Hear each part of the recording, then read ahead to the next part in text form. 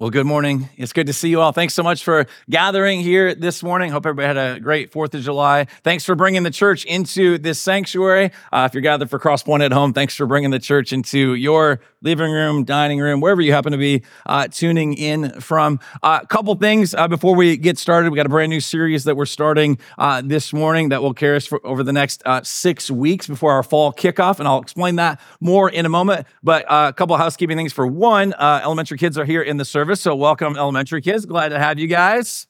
Thanks for hanging out with us old people. So we're glad to have y'all. Also, that 4th of July storm, the pre-fireworks storm, it knocked out several things around the church campus that we came back to on Wednesday.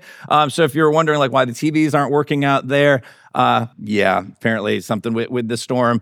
Air conditioning wasn't working in here until a couple of days ago, so you're welcome. So that is back up and running, thankfully. So there's little things that were oh, that got knocked. Anyway, so thanks for bearing with us. We think we've got most of the big things at least back in, operating and all of that. All right. Well, this morning we start this new series that's going to be a journey through several Psalms. We're going to look at a different Psalm each week in this series called Peaks and Valleys. And the reality of this, not only this series, but just life in general, right, is this, you know it if you've been alive for more than 10 minutes, right, that there are things that you're probably even bringing in right now that you're like, man, that thing was good, and I'm thankful for that, and I'm celebrating that, and some things that you're just like, wow, that went better than I thought. And then there are also those things that you're like, that went nothing like I expected. I had plans, I had hopes, I had dreams, expectations about something. It could be a relationship, it could be a job, it could be your health, right? And you're like, now I'm facing something that I never expected to face. And so you go from the highest of highs, a peak, down into the valley, and then everywhere in between. And the Bible, one of the things I love about the Bible is just how honest it is about the reality of the human condition. And in particular, I think if you were to zero in on okay, but where can you go that just best depicts what we feel as humans? It's the poetry, it's the songs that we find in the book of Psalms. These 150 Psalms that we're given speak to the reality of what we feel and experience. And so there's these just deep places of resonance. And I hope is that you will find that as we journey together over the next 6 weeks. And we look at several Psalms, some that will point us to and help us celebrate the things that are going on in life that we're like, man, we give praise to God for that. And also, if you didn't know this, there are more Psalms of lament than any type of Psalm that we get, meaning there's an honesty about the brokenness, the pain, the chaos that's not just out there, but it's in our hearts and our minds. It's what keeps us up late at night, the things that weigh heavy on us. And the Psalms are really this invitation, some of the laments that we'll look at as well of how do we still praise God in the midst of the trials and the difficulty? And so to begin our series this morning, we're going to look at a psalm that I've never had the opportunity to preach before, but it's been a favorite psalm of mine. We're going to sing a song in a little while as well that's based on this particular psalm. I'm so excited just to dive into it. It's Psalm 46. And so I want to encourage you to have God's word in front of you. So if you brought a Bible, please turn to Psalm 46. There are Bibles in the pews this morning. You can turn there. You can also scan the QR code or go to thisiscp.church and click that little that little next steps icon, and it'll bring up a menu where you can click sermon notes. And so the text will be there as well as any of the things I put up on the slides this morning, some space to take notes. But if you're able and willing, would you stand with me as I read Psalm 46? Well, this is God's word for us this morning. We begin this series. Psalm 46. God is our refuge and strength, a very present help in trouble. Therefore, we will not fear, though the earth gives way, though the mountains be moved into the heart of the sea, though its waters roar and foam, though the mountains tremble at its swelling. There is a river whose streams make glad the city of God, the holy habitation of the Most High. God is in the midst of her. She shall not be moved. God will help her when morning dawns. The nations rage, the kingdoms totter. He utters his voice, the earth melts. The Lord of hosts is with us. The God of Jacob is our fortress. Verse 8, So come, behold the works of the Lord, how he has brought desolations on the earth. He makes wars cease to the end of the earth. He breaks the bow and he shatters the spear. He burns the chariots with fire. Be still and know that I am God. I will be exalted among the nations. I will be exalted in the earth. The Lord of hosts is with us. The God of Jacob is our fortress. This is the word of the Lord. You may be seated. So as we get into this series and as we heard this particular psalm read, I mean, there's imagery around nature that the psalmist used. All right, he speaks of what's happening with the chaotic waters. He's speaking of even the mountains beginning to tremble as the waters begin to rise. And it had me thinking about just storms that we all endure, even just the physical, like the storms out in nature. And so I wanted to ask you a question. I realize this is a monologue, but you can think about this, right? Like what's the worst storm that you've ever been in? And if we had time to sit down and to chat over coffee, I'm sure you have some story. I'm sure there's something that comes to mind, right? It may have been something in recent past. If you're somebody that has spent a bit of time in Florida, it might be related to a hurricane. It may be something that happened many, many years ago when you were a young child, and yet you can like that sort of be taken back to that spot in time, and you remember the sights and the sounds and the smells, and you remember like where you were. I can think of certainly living through hurricanes when our firstborn, I think, was about 6 months old when Hurricane Charlie came through and trying to like get out of the neighborhood with all the down trees and down power lines and trying to hike out of the neighborhood. But the one that came to mind for me most poignantly was, and perhaps because it was a 4th of July storm, and so maybe I was just thinking about that this past week, but my wife and I, we'd been married about a year, and we were living outside of Chicago. And summer's up in the Midwest. I don't think it gets any better. And so we were enjoying summer, and we were enjoying that time, and had some friends in the area. And we all decided to go for the 4th of July celebration, the fireworks, to downtown Chicago. And the best way to get downtown Chicago from where we were is not to try and figure out parking, is you take the train, a lot of public transportation, into the city. And so we took the train in that day with some friends, made our way over to Grant Park. And there was music going, there's all these food vendors. And so you're just taking in, right, the sights and the smells. You're enjoying good food and good company. You're crowded. Like there's literally just masses of humanity, like everywhere that you look, right there near the shores of Lake Michigan. And just spending the day together, waiting till the sun would go down and the sky would darken and we would get to behold the fireworks display shot out over Lake Michigan.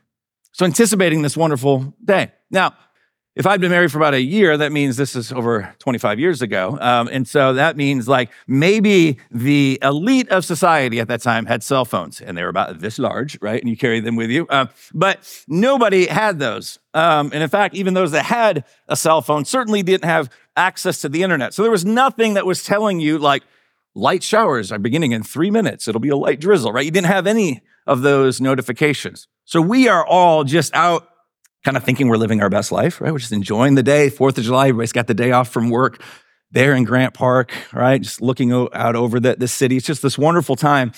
And then seemingly out of nowhere, it's one of those moments, and maybe you've been outside when a big storm is ready to hit, and you just start to feel like a different energy in the air, right? And there's a bit of a cool breeze that precedes this storm. And I remember looking up and just seeing like, oh, is the sky normally that pukish yellow-green color, right? Like, it's just like, what in the world is happening? And these clouds are moving in at this like really fast rate. And before we knew it, as everybody's trying to scramble to figure out what to do, just like the heavens just like unleashed. And it's downpouring, all right? And you can see the bands that are playing in Grant Park. They're scrambling, trying to cover up all the equipment. The food vendors like are literally having stuff just blow away because the wind has picked up now. There's thunder and lightning, and it is just a chaotic scene. We have nowhere to go. We have no vehicle to run back to try and wait out the storm. And with the tens of thousands of other people that had taken the trains in from various parts of the surrounding areas, we're all making a mad dash trying to run back toward the train station. So we're there, full out sprint, right? And I'm trying to make sure I'm like, don't lose my new bride of 1 year. She's probably outrunning me at this point, let's be honest. But anyway, so we're trying to do that, and it's just chaotic. People are screaming, people are crying, except for the one dude standing on the street corner just going, ah! God, take me now. I'm like, shut up, man. Like, oh, let's go. And so we make this mad dash and we finally get to the train station and thinking like, okay, we can just breathe, right? The chaos. We literally, I remember looking up and saying, oh, that's lightning hitting the Sears Tower. Like it was like that level of intense, all right? That's not pastor exaggeration. That actually did happen, all right? And so we get into the train station, but it is then not a reprieve, but one of the most chaotic scenes I've ever seen. As you can imagine, lots of people now in a tight space, soaking wet, some who've had some different beverages throughout the day that are not in their right mind, all right? And now we're all gathered together in this spot. And being one of the taller people in the crowd, along with a couple other friends of mine that we played basketball together, so we're like the tall guys there, we remember looking out and kind of above the crowd and being like, oh, that doesn't look good. And within a matter of moments, this kind of circle began to spread and kind of like this wave as one guy starts yelling at another guy and a fight begins to break out. And now there's people encouraging this fight and yelling and egging them on. And it's just, we're like, just can we get on the train? Can we get out of here? And that feeling of like the plans that we had, all right, this joyful day and all of this, it's now completely unraveled. And everything feels unsafe. There's no joy. There's just this panic that's set in. And we're seeing some of like the worst of humanity exhibited, right? Nobody's looking out for one another. And everybody's just miserable. And that storm, right? This physical thing that we lived through, this storm that occurred out in nature. I wish we could say, all right, well, that just happens out there. But the reality is, that sort of storm pales in comparison to what the psalmist is inviting us to consider about the storms that we actually face in life. The ways that there's chaos seems to be reigning, that there's an unraveling. Heard one scholar this week, I was reading his commentary, spoke of it as this uncreation, that God takes things from darkness and chaos in the storm and he fashions into something inhabitable and beautiful and harmonious. But in this world of brokenness, there's an uncreation. It's like things begin to be like undone. And my guess is if we could sit down and talk about the worst storm of your life, yes, you could probably talk about the hurricanes or the tornadoes or the thunderstorms. But if we were really being honest and wanted to have that honest conversation, it would be, what's the storms in the past? Perhaps what storm are you in right now? What feels overwhelming? Where do you feel the chaotic waters rising up? And this psalm, friends, is going to help us. It's going to help point us to what is true about how we can navigate this, what it looks like. And so I want to look, again, I told you the Psalms are so honest. Let's look at the chaos. And then we'll see the confidence that we can actually have in the midst of the chaos. It doesn't mean it goes away. And then what ultimately is our calling. But we got to look first, we got to assess the situation. We got to go where the psalmist takes us about this chaos that is referred to in the first 3 verses. It's really throughout, but a picture is painted very profoundly in the opening verses. And it begins, though, by saying, God is our refuge and strength, a very present help in trouble. And so, yes, it's going to speak in a moment of the chaos and the storm and all of that. But the psalmist does what all of us need. It's what's so important about this time. I harp on this a lot, but it's true. It's like, I need you to remind me that God is a refuge and strength. You need the people next to you, in front of you, behind you, to remind you that God is our refuge and strength. Like we need songs to sing together and communion to participate in together and praying together and sitting under God's word, because all week long I've been tempted to forget it. And so there's this call right out of the gate. God is our refuge and strength. And then this line here is so beautiful. A very present help. In what? In trouble. There is trouble. We're not in denial of that. We're not burying our head in the sand and saying, no, I'm a Christian now. Everything's great. Somebody sold you that. That's not, they lied to you, right? But there's this call, okay, in trouble. He's a very present help. Not just someday off in the future, though that's true, but like right here, right now. Do you know that? And then perhaps in your Bible, you might have a little footnote by that. And I love this. There's another way to translate that where it says a very present help in trouble. It also can be translated this, or a well-proved help in trouble. A well-proved, meaning God has brought you through storms before. You might be in the midst of the worst one you've ever faced, but know this, that God, as we will see over and over again in this psalm, we are reminded that he is with us and he is a well-proved. This is not his first rodeo. This is not the first time he's encountered something. God is never shaking and quaking and being like, oh no, what am I going to do? Like, it's well proved. He has proven himself faithful time and time again. And so part of our opportunity as the church even is to look back and to see that and to celebrate that. And so ask yourself as we move through this, do you believe that God is that present help? Call to mind the ways that he has been well proved in his help towards you, which doesn't mean the pain isn't real that you're experiencing right now, but rather you're not alone in it.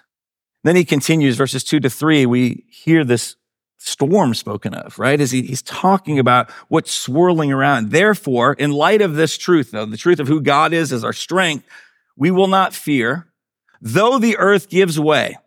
Feels very destabilizing, like that the ground beneath you is like giving way. Perhaps like if you've lived through an earthquake before, you've seen that happen, right? The earth gives way, though the mountains be moved into the heart of the sea.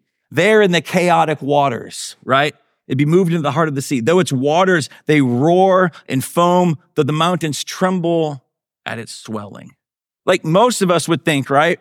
Hey, if the water is beginning to rise, you got to get to the high spot, like get to the mountain. That's the place of safety. And yet this storm is so intense that it tells us the mountains have some feelings about it, right? That the mountains are experiencing something. The mountains tremble at its swelling. So this huge mountain, this huge rock formation, this place of usual like safety and refuge is looking at the waters rising and the foam and the spray and the loudness and the way that it's increasing. And it says beginning to tremble.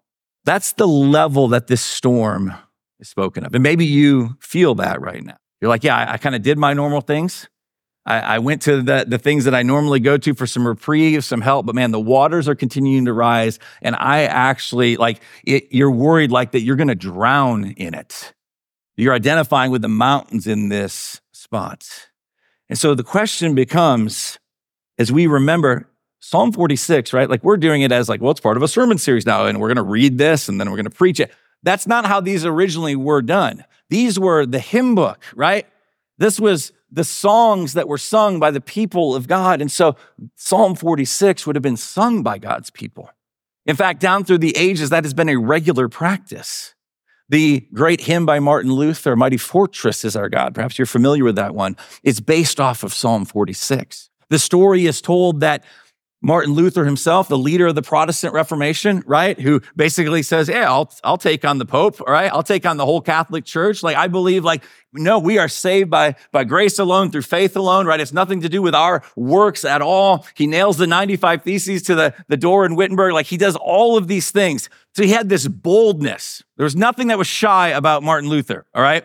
He wasn't cowering in fear. And yet, because he's human, he would have those days, like all of us do, of like, how is this going to work out? In the midst of the Protestant Reformation, when he wondered, would he be put to death? Would he be exiled forever? One of his good friends, another theologian, Philip Melanchthon, here's what he would often say. Apparently this became a regular, if not a daily practice. He would turn to his friend Philip as they were hanging out, and they're trying to lead this movement of God, of which we are all the beneficiaries of.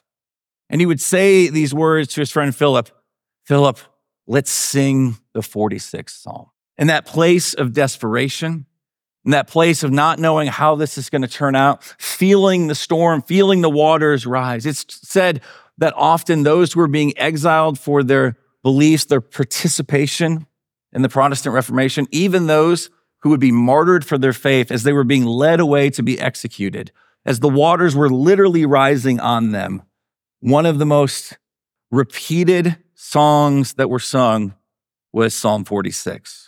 And so it has been this gift of the Lord to acknowledge, yes, there's real pain and there's real hardship, there's real chaos.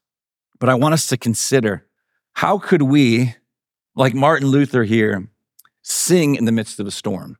He's not singing because everything's going, amazingly well and there's no issues. But what would it look like to sing? How could we have the confidence to sing? And there's some beautiful things that the psalmist lays out for us in verses 4-7.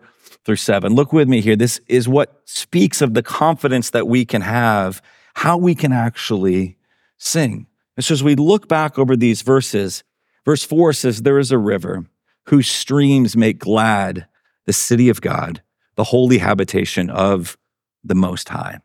What we need to see is, we'll talk about the river in just a moment, some of the other imagery that's used here. But the psalmist says there's a city of God, and he's reminding himself, he's reminding God's people. God is using this psalm to remind his people, hey, you belong to the city of God. It says this, the holy habitation of the Most High, that the city of God has the Lord's presence there. That's the city that you belong to. And yes, there's storms, and yes, there will be trembling, and yes, the waters are seemingly rising, but know this, you're not part of the city of man, you're not part of the kingdom of man. You've been rescued out of that, and you've been made a citizen now of this kingdom. You're part of the city of God. And so we live in this tension, as we even looked at through 1 Thessalonians over the past several weeks together, of this things that are already true, but not yet. And so we feel the effects of the city of man in this kingdom of man. But friends, you, if you're in Christ, you are a citizen of a whole new kingdom, of a whole new city. You are in the city of God, the holy habitation of the Most High. Nobody is higher than him. Nobody has more strength than him. Nobody has more power than him. And he is there, and he is with you in whatever storm that you're facing. And so right out of the gate, the psalmist wants us to know, hey, we're not talking about the normal habitation. You're in the city of God. Do you know that? That there's nothing about your circumstances right now that can touch that can change that. You, if you're in Christ, are forever part of this city of God. And the city of God, it is expanding. God is on the move. And as I read a moment ago, verse 4 then says, there is a river whose streams make glad the city of God. So there's this movement from like the chaotic waters that bring destruction and death to now we're talking about these streams, this river of water, this river of life, that apparently everywhere it goes, it brings particular blessing. There's a river whose streams, they make glad the city of God, that the inhabitants of this city, we get to partake in that. And this is a loaded word and image. We don't have time to unpack all of it, but just know this. It's a way to speak about what is actually most true for those of us that are in the city of God. Like, to be in a city, right, back then, and have a invading army, an invading nation come against you, like laying siege against you, trying to break down your walls. If they could cut off a water supply, they knew it was only a matter of time before you were dead and gone and you would be conquered. But if within the city walls, if you had access to clean, flowing, fresh water, you could thrive, you could survive, there could be a flourishing, you could continue to fight back. That's the imagery that's being used here, that there's this water supply that is ever present and that you have access to. It's there in the city of God, and it makes glad those who are in the city of God, because the city of God is what? It's where the Most High dwells. And so if we think about the storyline of scriptures, where did God dwell? God dwelled with his people in what is really the original temple, is the Garden of Eden. And in the Garden of Eden, so this is taking us back, this idea of the river, but it's also propelling us forward. So it takes us back to like, oh, where did we enjoy the presence of God before the storms, before the chaotic waters, where all those things were put at bay and God, had everything the way he designed it to be? Well, it's in Eden, walking with God in the cool of the day in the garden, Adam and Eve. And it tells us in Genesis 2:10, a river flowed out of Eden to water the garden, and there it divided and became 4 rivers. Not the barbecue place, but anyway. A river flowed out of Eden. Right now we're all hungry. Let's just wrap this up. Anyway, all right. So a river flowed, and it's taking us back and saying, hey, the presence of God there. There's significance to this. But it also propels us ahead by saying, oh, do you know that there's a promise that one day a river will flow from the steps of the temple? The prophet Ezekiel gets this vision, and he begins to record this vision of what happens when the water flowing out of the temple, where the habitation of the Most High God is, and what it does, and the flourishing and the healing that it brings. This is why Ezekiel would write in Ezekiel 46, verses 6-9, and we'll look at verse 12 as well. Then he led me back to the bank of the river. So the prophet's being led, and as I went back, I saw on the bank of the river very many trees on the one side and on the other. And he said to me, this water flows toward the eastern region and goes down into the Arabah and enters the sea. And when the water flows into the sea, the water will become fresh. How about a powerful river? Like it goes in, and the ocean, the salt water, the seas is now made fresh. He continues, and wherever the river goes, every living creature that swarms will live, and there will be very many fish. For this water goes there, that the waters of the sea may become fresh, so everything will live where the river goes. And then in verse 12, we drop down, it says, and on the banks, on both sides of the river, there will grow all kinds of trees for food. Their leaves, they will not wither. They're always green. They're always producing, nor their fruit fail, but they will bear fresh fruit every month because the water for them flows from what? From the sanctuary. This is not a normal source. It's from the very presence of God. Their fruit will be for food and their leaves for healing. This is the imagery that John picks up on as he's given this vision at the end of the book of Revelation, speaks of this scene that Ezekiel spoke about. It's why Jesus comes on the scene in John chapter 7 and says, come to me all who thirst. And he speaks of the time when those who believe in him from their hearts would flow these living waters. And it tells us there, John gives this little sidebar, this note that like he's speaking of when the Holy Spirit would come, where there's this whole new reality that we live in. And now what the prophets long for, we know that there is this river, there's the water of God that we, with our thirst, we're not going to be consumed by this water, the chaotic waters. No, God holds that at bay. And Jesus is this living water from which we can drink deeply.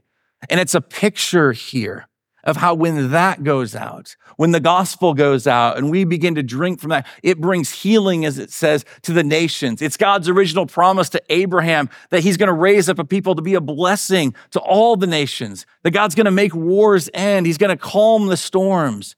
He speaks and things happen. Friends, this is all telling you you're part of that city. Like that's your God. These are your people. That's where you belong. Do not be defined by the circumstances, as painful as they might be, as hard as they might be. Part of what you're doing right now is just being reminded in God's grace and his kindness. Like it's no accident that you're here on this day to hear this text. We all need to be reminded of this. It says God is in the midst of her. She shall not be moved. God will help her when morning dawns. I told you, these verses here are loaded. There's the imagery of the river, but there's also these words here when it says, when morning dawns. This is what's so cool about the Bible, all right? Like, it's just very cool. You should read it, all right? It's amazing. And what it does is it's always telling this one story. And there's little clues and things that hearken us. They take us back to other times. So for those that would have sung Psalm 46, many of them would have had Genesis, Exodus, Leviticus, Numbers, Deuteronomy committed to memory. And they would have actually known when they sung, when morning dawns, a little light bulb likely would have went off and have been like, oh, I've heard those words before. I've heard that phrase before. That takes me back to part of our history. And friends, the history is God's liberation of his people out of Egypt. Do you remember this? Where God delivers his people and then his people stand on the banks of what? Of the chaotic waters of the Red Sea. And they're like, okay, I guess he's brought us out here to die. And they begin to grumble and to complain because they're so different from us, right? And it's like, oh, he's just rescued us. He's just liberated us. But now we're not going to believe that he's going to continue. And God tells them to stand back and to watch. And you know the story, right? The waters of the sea are parted and God's people walk across to the other side. But that's not the end of the story.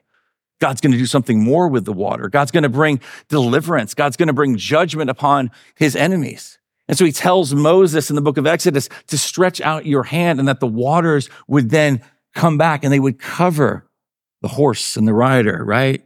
The armies of Pharaoh. And that line there, when morning dawns, its equivalent shows up in Exodus chapter 14. Hear this account. Then the Lord said to Moses, stretch out your hand over the sea that the water may come back upon the Egyptians, upon their chariots, and upon their horsemen. God is saying, hey, I'm in charge of the chaotic waters. Do not fear, right? You got nothing to fear here. And then verse 27, so Moses stretched out his hand over the sea, and the sea returned to its normal course. When the morning appeared, there's that line. When the morning dawns, or when the morning appeared. And as the Egyptians fled into it, the Lord threw the Egyptians into the midst of the sea. Psalm 46 is telling us the Lord is sovereign over the waters of chaos, and he can use them. He can bring judgment where he needs to bring judgment. He is bringing God's people. It is the great story of their liberation. And Psalm 46 These particular verses are a reminder for us that in Christ, we are now part of the kingdom of God, the city of God, this citizenship that we have. And he, when the morning dawns, friends, like talking about the ultimate morning dawn, right? Like Easter morning and Jesus coming forth out of the tomb, doing away with Satan, sin, and death, like conquering it. That's the story that we're part of. And verse 6 says, so the nations rage, the kingdoms totter. There's going to be things that are still going to feel destabilizing. He utters his voice and the earth melts. The voice that spoke, let there be light, and there was light. Who spoke in Genesis 1 is the same God that is speaking here. And when he speaks, the earth melts. He is completely sovereign. He is in complete control. We are called and we're invited to rest in that. And then verse 7, and this is a refrain that we see in verse 7 and in verse 11, but it says this, the Lord of hosts, this sovereign one, the one who's transcendent, who's all-powerful, has all might, just know this, he's also close. The Lord is with us.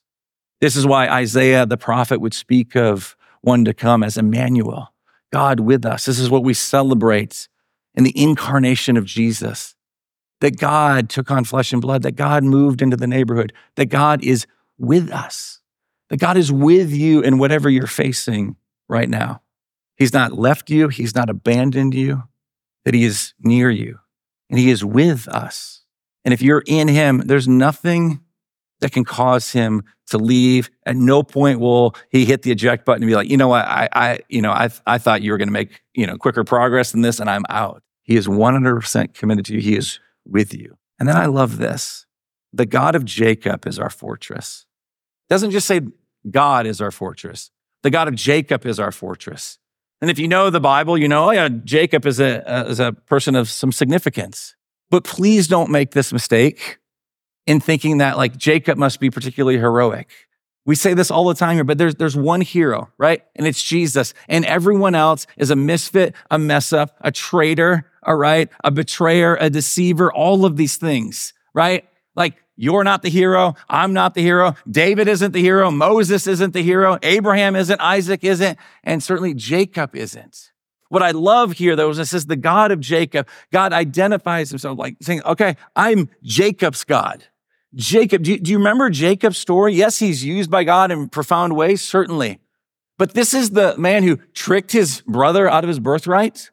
And this is the same man who, when his dad was on his deathbed, who was basically completely blind and couldn't see and had an opportunity to bless what should have been the oldest son, Esau, Jacob sneaks in to secure the blessing of his father. Literally, think about that. One of the last memories that Isaac had with his son Jacob is being deceived by him. It literally is the equivalent of him cozying up to his dad, right? Like a relative coming in to somebody in the family that's dying and getting them to sign something, and they don't even know what really that they're signing, to trick them into changing the will at the last minutes. Talk about deception, trickery, thievery. This is Jacob. And what we're told here, the God of Jacob, the storyline of the Bible is God keeps pursuing. You're in the city of God, not because you're awesome. Jacob's in the city of God, not because he's awesome. He's a deceiver. He's a liar. He's a thief. And God says, those are the people I'm moving towards. And I'm going to extend my grace toward them. It's the same Jacob who would pronounce, oh, the Lord was in this place. And I didn't know, like God has been with him every step of the way. In the storms that he brought about and the storms that he had nothing to do with, God is there with him. And so there's this theme throughout, friends. This is meant to encourage us. When you hear God of Jacob, don't think of him as somebody like, oh, of course God's with him, like he's heroic. No. It's meant to clue you in, to clue all of us in, like, oh, he's there for the mess ups. Maybe a way to think about it is this. He's there for the underdogs, the people that don't have it all together, the ones nobody expects. I've been reading through Tim Keller's book, Making Sense of God, and he speaks of this. Hear these words as he speaks of the God of the underdogs. He says, the reason for this persistent storyline in the Bible is not simply because the writers like underdogs. It is because the ultimate example of God's working in the world was Jesus Christ, the only founder of a major religion who died in disgrace, not surrounded by all his loving disciples, but abandoned by everybody whom he cared about, including his father. This is the ultimate underdog story. This is what we're part of. He was a victim of a miscarriage of justice, and he died oppressed, died helpless. Jesus Christ's salvation comes to us through his poverty, rejection, and weakness. And Christians are not saved by summoning up their strength and accomplishing great deeds, but by admitting their weakness and need for a Savior. You want to be part of the city of God? You want to have that comfort in the midst of storms? Let's keep coming back to this, like, oh, I am weak. I don't have it all together. Will we, for the first time, surrender to the Lord? If you're not a Christian, do that. But then it's an ongoing. We never move past that. There's this ongoing surrender. Lord, I trust you. You're good. You're sovereign. You're my God. This is put on display. Paul speaks of it in Romans 5. For while we were still weak, not when you had things figured out, not when you'd had a good, stretch of some spiritual momentum. No, like while you're weak, at the right time, Christ died for what? For the ungodly, for you and for me. And then Paul says, well, for one will scarcely die for a righteous person, though perhaps for a good person, one would dare even to die. It's like, even if that happens, he's like, but consider this, but God shows his love for us, and that while we were still sinners, Christ died for us. That's how you're part of the city of God. That's how you can have confidence. That's how you, like Martin Luther to his buddy Philip, can be like, let's sing the 46th Psalm, right? Because we need to be reminded again and have this confidence that God is our refuge. He is our strength. God is with us. And so friends, in light of this, we'll close with verses 8 through 11. It speaks of, okay, what's our calling? What's our response to this? And certainly it includes this singing that we just spoke of. Verse 8 says, come, behold the works of the Lord. It's what we've been doing together even this morning. Yes, it speaks of like into the future, like behold, but it's also about like, what has the Lord done in the past? What is he doing right now? Let's behold the works of the Lord. Let's ask for eyes to actually see how he's at work, how he's brought desolation on the earth. Verse 9 says, he makes wars cease to the end of the earth. He breaks the bow and he shatters the spear. He burns the chariots with fire. Like one day, Jesus is going to return. There'll be a war to end all wars. Like he is coming in victory. He's riding on a white horse. Like we got nothing to fear. And he's going to make all wars cease. He's going to bring about peace, renewal, redemption. He will wipe away every tear. And then verse 10, one of the most repeated commands in the Bible, not to load something up on us, but hear this as a calling, as an invitation from the Lord. He says this, be still and know that I am God. I will be exalted among the nations. I will be exalted in the earth. Like God is going to get his glory. He's going to do it in surprising ways. He'll do it through painful ways. He'll do it through our suffering, the things that we would never have invited in. All right. He will be exalted. But the invitation for you and me is this, be still and know that I am God. Friends, in the midst of your storm, the suffering, this isn't a call to passivity. It's not that we're like, oh, well, we just sit back and do nothing, all right? Like as Dallas Willard once said, like grace is opposed to earning, not effort. Like I think there are things that like, okay, how do we get ourselves here to be reminded so we believe and get ourselves in community? Like there's some effort, I get that.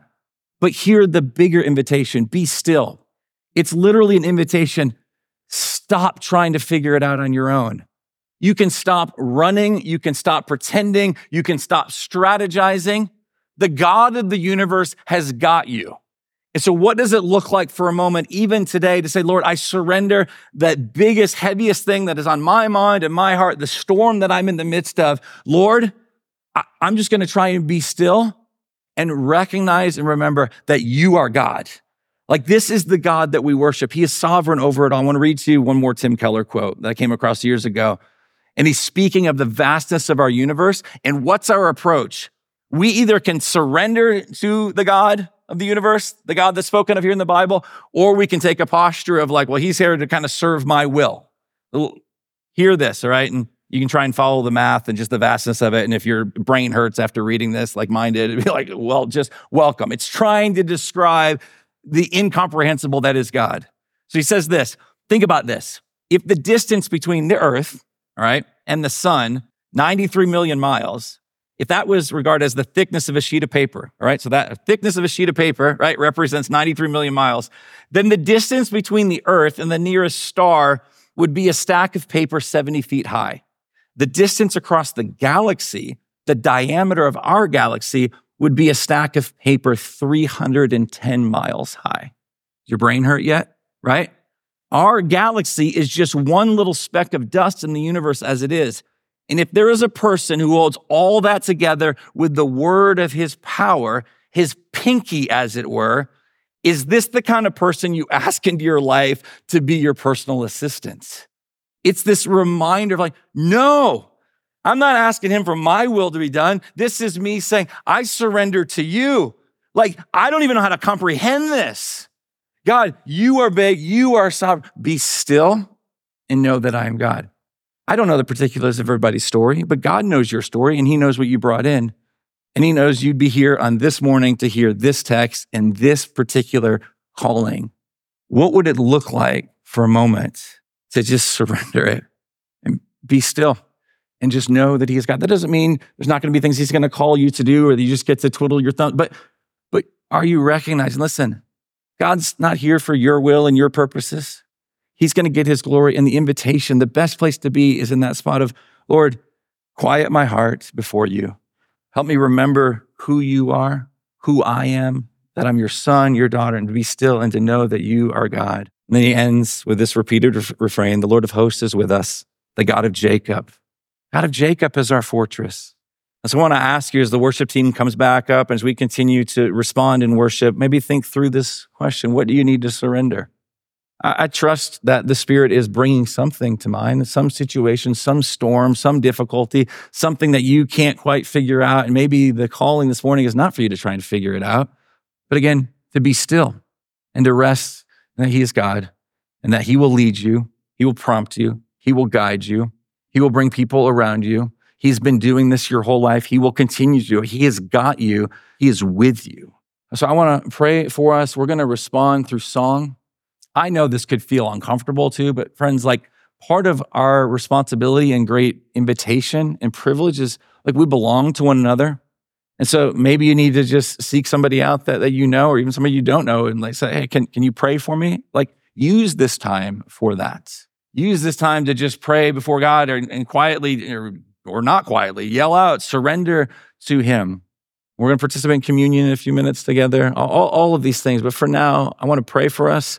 We're going to sing a song together, and then I'll come back up and we'll participate in communion after that. But let's go before the Lord in prayer. Heavenly Father, thank you for who you are. Thank you that you are with us. Thank you for your kindness and your grace toward us. Thank you that you are God of the underdog, the people that we don't fit in, we have nothing to offer, and you just move toward us. You bring us in and you rescue us. Help us to be still and to know that you are God. Reassure our hearts today, God, that you are with us, that you are for us. May we be reminded through the songs that we sing, through the meal we participate in, and all of it, as we interact with one another, fellow brothers and sisters in Christ, remind us of your care for us. God, work for your glory and our joy, we pray in Christ's name. Amen.